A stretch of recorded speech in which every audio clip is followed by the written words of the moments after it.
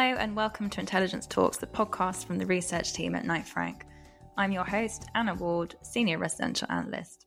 So we're back with episode 2 of our new second series. And hopefully, given that gatherings of over 6 have been banned, you'll have plenty of time to tune in. This week, we'll be looking at office markets all around the world. We looked at New York last week. We'll now be delving into markets including London, Paris and Hong Kong. Starting with London, the next few weeks are expected to be a key test for the capital's office market, with Knight Frank estimating there's around 5 billion worth of offices up for sale. I catch up with Faisal Durrani, Head of London Commercial Research, to hear more. I also get the latest on Hong Kong from Associate Director Martin Wong, and Paris from France Chief Economist and Head of Research David Buller, all from Knight Frank. A different take on the office market, I also speak to architect Professor Jason Pomeroy in Singapore. Jason has plenty of big ideas around the resilience of cities, and he believes that we'll be getting back to our everyday lives fairly soon. Finally, we'll be looking at the 5 key themes driving real estate. What will be influencing global real estate decisions over the next 6 months? If you want to find out, please stay tuned until the end, and you will be hearing from my colleague Flora on her latest piece of research on this topic.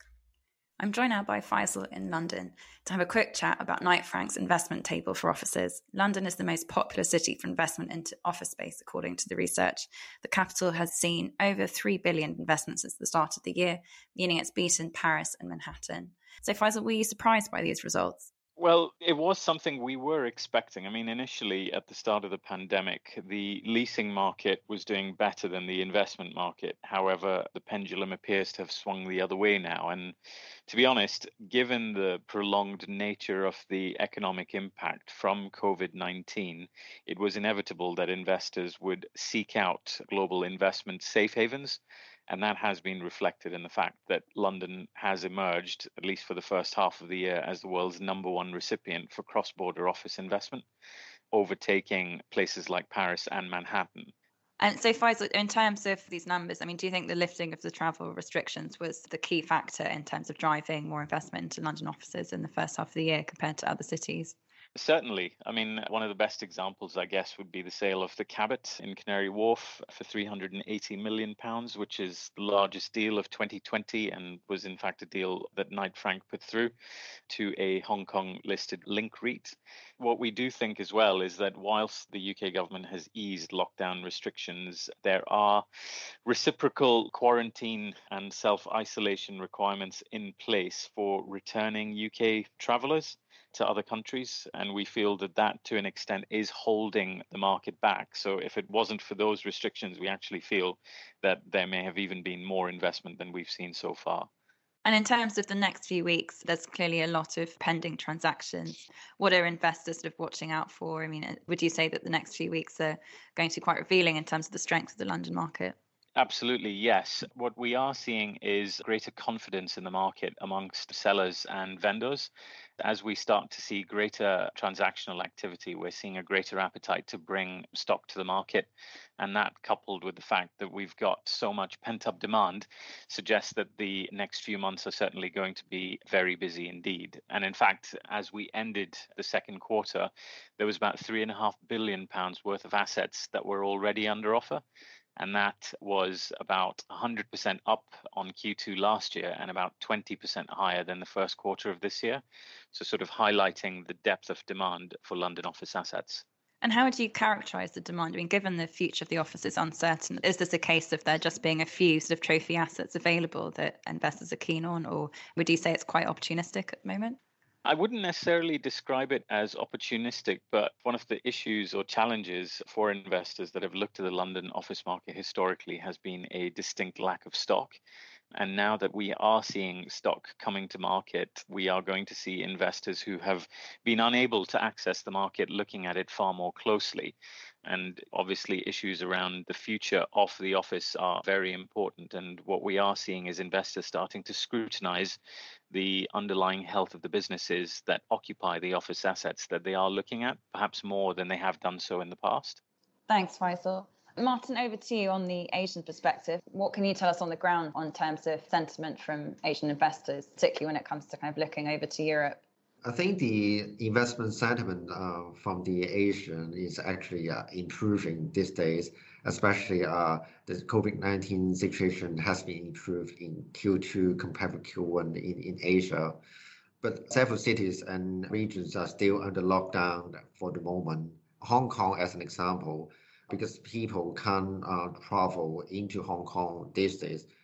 Recent number of arrivals got down from 35 million to just 3.5 million in the first half of the year, causing the cross-border investments to be down as well in the first half of the year. And then so far, when you look at the cross-border investments in Hong Kong from all other places, basically we just got inbound investment coming from the Chinese mainland. Chinese mainland investors account for more than 90% of all investments. And then all the other places are basically quiet for the moment. What about looking outside there? I mean, in terms of interest in the London office market, obviously there was a huge surge in interest, and there has been a huge surge in interest from Hong Kong and London offices over the past few years. I mean, do you see that ever returning? I mean, do you think that Hong Kong buyers are interested in London offices or Paris offices or anything beyond Hong Kong at the moment? Among several leading cities worldwide, I think the Hong Kong investors are still very interested in investing in London offices because of the stable demand and rental trend. And also they basically looking for long-term capital appreciation. And because London assets are still regarded as trophy assets from their eyes compared with other places. So I think the demand is still quite strong, and they still show a strong interest in London offices despite COVID-19. Thanks, Martin. And David, what about you? What can you tell us about the type of investors that are looking to buy up Paris offices at the moment? Are you seeing any opportunistic deals happening? Historically, the French and Paris investment market has always been dominated by domestic players, whose a share has roughly represented between 55 and 70% of sums invested over the past 10 years. So in recent years, the share of foreigners has tended to increase, showing the growing attractiveness of the Paris market to a growing number of players from very diverse nationalities, but still dominated by Europeans on the one hand, and Germans and British investors in particular, and North Americans on the other hand. Another significant trend we observed last year was the surge of Asian investors, and Koreans in particular accounted for nearly 30% of all investments made by foreign investors in Paris. So since the COVID outbreak, where the pandemic did not really prevent the closing of major deals on behalf of foreign investors. For example, in recent months, we've seen significant acquisitions by major players such as Ivanhoe Cambridge, Descartes, LaSalle Investment Management, Brookfield, etc.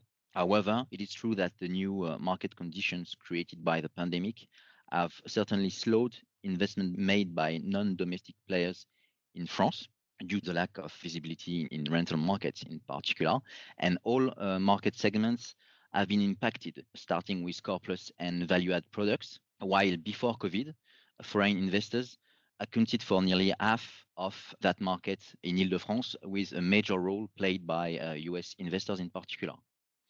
But even the prime segment is concerned, I would say that international investors tend to focus more on prime assets right now, but there are, of course, fewer transactions carried by foreign players and Asian investors in particular, who have been practically non-existent since the COVID outbreak. Faisal, have you got anything to add on to that point there? Yeah, I was just going to pick up on David's point around the sort of focus on prime stock. In the London market, that's obviously been an issue as well, is finding the stock. When we ran our global capital tracker in February this year, we found that there was about £50 billion waiting around the world to be deployed into London's office market.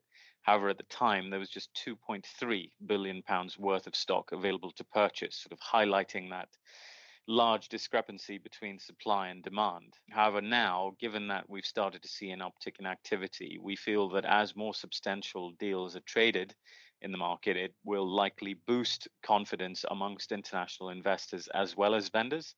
And in fact, we've already seen the number and volume and value of available investments in the market starting to rise. And if we exclude under offers at the moment, we've got £4.6 billion of commercial office real estate currently available, which is up 27% year on year, suggesting that the second half of the year will likely see increased investment volumes overall. And one of the biggest drivers into London's office market, as Martin mentioned earlier, is the fact that this market offers stable long-term returns and has done so historically. And as the global and domestic economies continue to be frustrated by the prolonged impact of COVID-19, investors are wary of the prospects of an extended period of subdued growth.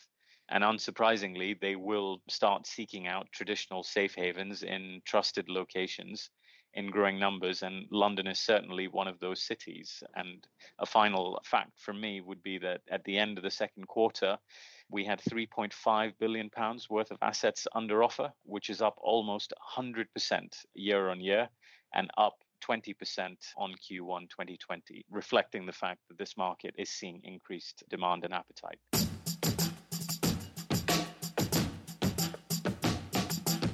We've spoken about how various office markets are faring in cities around the world and the flight to quality assets. But what will these cities look like in the future? Will the sustainability agenda remain a priority post-COVID? And will we see a move away from traditional steel, glass and concrete structures? Joining me now to discuss all of this is Professor Jason Pomeroy, who is founding principal of Singapore-based sustainable design firm Pomeroy Studio. Welcome, Jason, to the podcast. Do you think you might be able to just give us a bit of an overview as to your background and what you do? Thanks very much, Anna. I'm an architect by profession, also an academic, holding various professorships at various global institutions around the world, and have the privilege of teaching into the IDBE module at Cambridge University.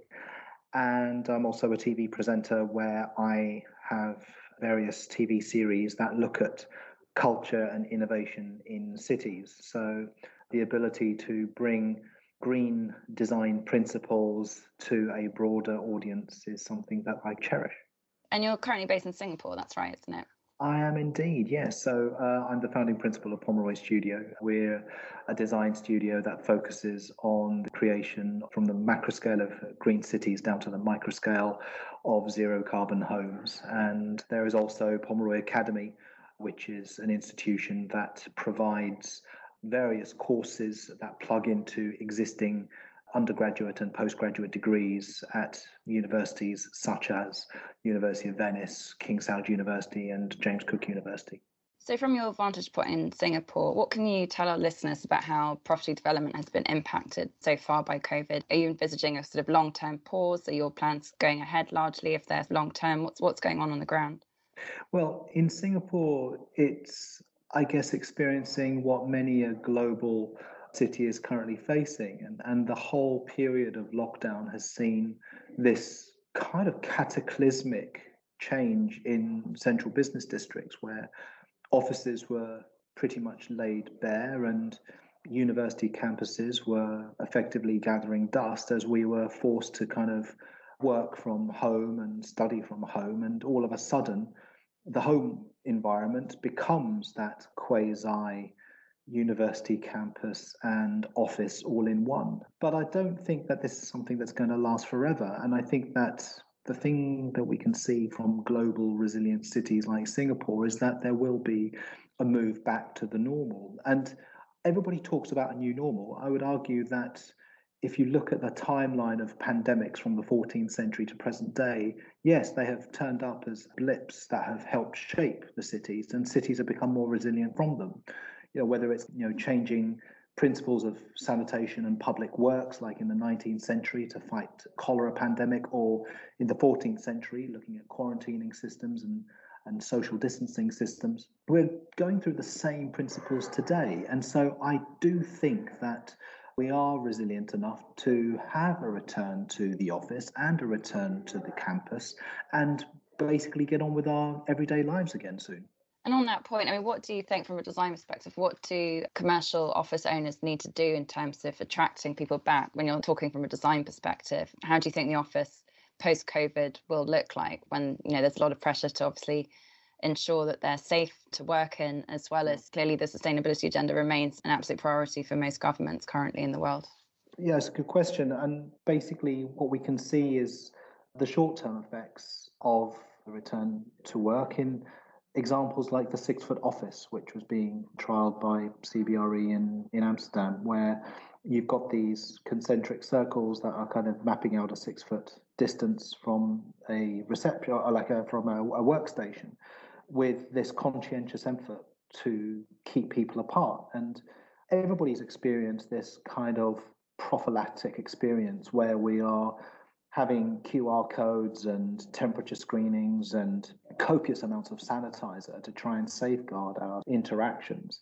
But I do think that there will come a point that this sense of keeping a distance will start to pass. And that is when we see the return of people into the workplace.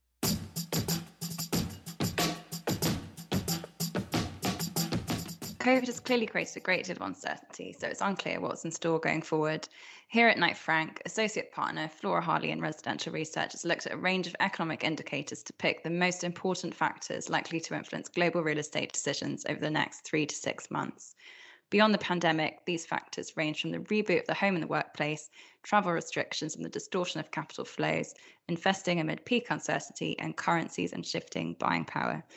And Flora is on the podcast now to share more. Flora, welcome to the podcast. So far, we've already talked quite a lot about Paris, Hong Kong, and London. I know you've been tracking, Flora, the mobility monitor from Google and looking at various locations and looking at how active workplaces are. So what can you tell us about London, Paris, and Hong Kong in terms of how many people are actually reoccupying the office?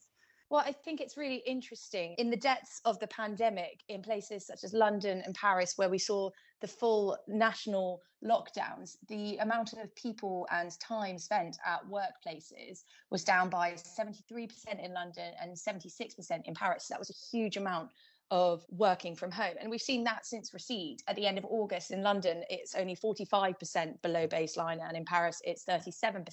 So we are seeing more return to work in the French capital than in the UK capital, which I think has been quite well publicised.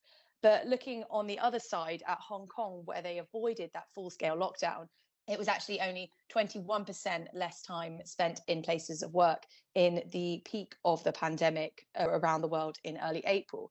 At the end of August, it's still 22% below baseline. And maybe this could indicate a new level of normality as, again, Hong Kong has avoided those full-scale lockdown and still have social distancing and other measures in place. But there is that sense of normality. So that could be where we're heading in London and Paris as well. So, Flora, you've obviously tracked currencies a great deal over the course of the pandemic. In terms of the year ahead, I mean, what do you think real estate investors should be watching out for? I think the currency one is quite interesting as we see the relative discounts in different markets, particularly for cross-border demand, can change significantly in a matter of weeks. Last week, we saw the pound was around $1.34, $1.35. And already this week, as Brexit has grown up the news agenda, it's dropped back down to 129. So that's quite a big difference of 3% week on week. I think, interestingly, Brexit is keeping a lid on the relative value of the pound and how it is performing against both the euro and the dollar. But if we do see a deal agreed, many are forecasting that it'll end the year around $1.35. So that's important for US dollar or dollar pegged buyers, particularly looking into the UK, as they may see their opportunity for discounts recede. In terms of the euro, we've seen a lot of strength this year. It's now at almost record levels against the dollar, $1.19, around 6% higher than it was at the beginning of the year. So euro-denominated buyers have seen their buying power rise in many different markets, and we could see some outbound capital as they seek to take advantage of this. Going forward, what we need to be watching is relative inflation rates and how the European Central Bank and the Federal Reserve and the Bank of England react with different monetary policies. Obviously, there's not much room for movement in interest rates, but how they react, the level of quantitative easing and support that they're offering markets could change the way the currencies are viewed and change the relative values. So we could see a lot of movement going forward at the end of the year. You've obviously looked at the key influences on real estate decisions for the near term, so for the next few months. When do you plan to revisit this? I think we're going to reevaluate how the markets have moved and how these influences have been impacting on investment flows in 3 months' time and comment on it. And then in 6 months, we're going to do a full review by talking to our researchers in many different markets to find out what is driving both residential and commercial property and what they think is going to for the next 3 to 6 months. So we will do a full review in 6 months' time, because of the pace of change in the world at the moment. Who knows what we could be seeing then? How would you describe that, Alex, the sort of balance between the UK and foreign buyers? And have you seen a noticeable tick up in domestic deals? I mean, have you seen much of a return from international buyers? Definitely a return for international buyers. There was, as we probably would say, is a slight pause in the market during lockdown, but there were still deals happening. We have seen that increase in demand from all over the world looking at transactions in the UK. So in terms of outbound capital into the UK, we have seen areas such as the Middle East reduce their outbound capital, but that is picking up at the moment. Hong Kong has increased its investments into central London and surrounding areas, and we've seen a number of those transactions happen. So a number of Southeast Asian investors have increased their appetite for Europe, for major transactions in Europe, and we're starting to see that momentum building across those major cities in Europe. On the currency piece, I know that Flora raised this as something that struck her as particularly significant as a driver for global real estate decisions. Alex, what can you tell us? Who has the strongest currency advantage when it comes to buying commercial property at the moment? Yeah, it's been quite a volatile time in the currency markets, and the US dollar has lost a little bit of steam recently, and I think it will continue to be volatile up to the US elections. Against the dollar, the euro and the yen have performed the best year to date at 5% and 2% respectively. And just looking at the pound, it's sort of bounced back, as Flora mentioned, from the lows in March, but still sort of 14% off sort of 5 years ago, with many forecasting it to increase by year end. But I think there's a number of factors there, Brexit negotiations, US elections, that will be an important factor over the next few months. I think the euro is an interesting one that has reached some record highs recently, and some forecasters saying it will strengthen further by the end of the year. So this helps to add further to the previous conversation on the demand from European investors that we expect.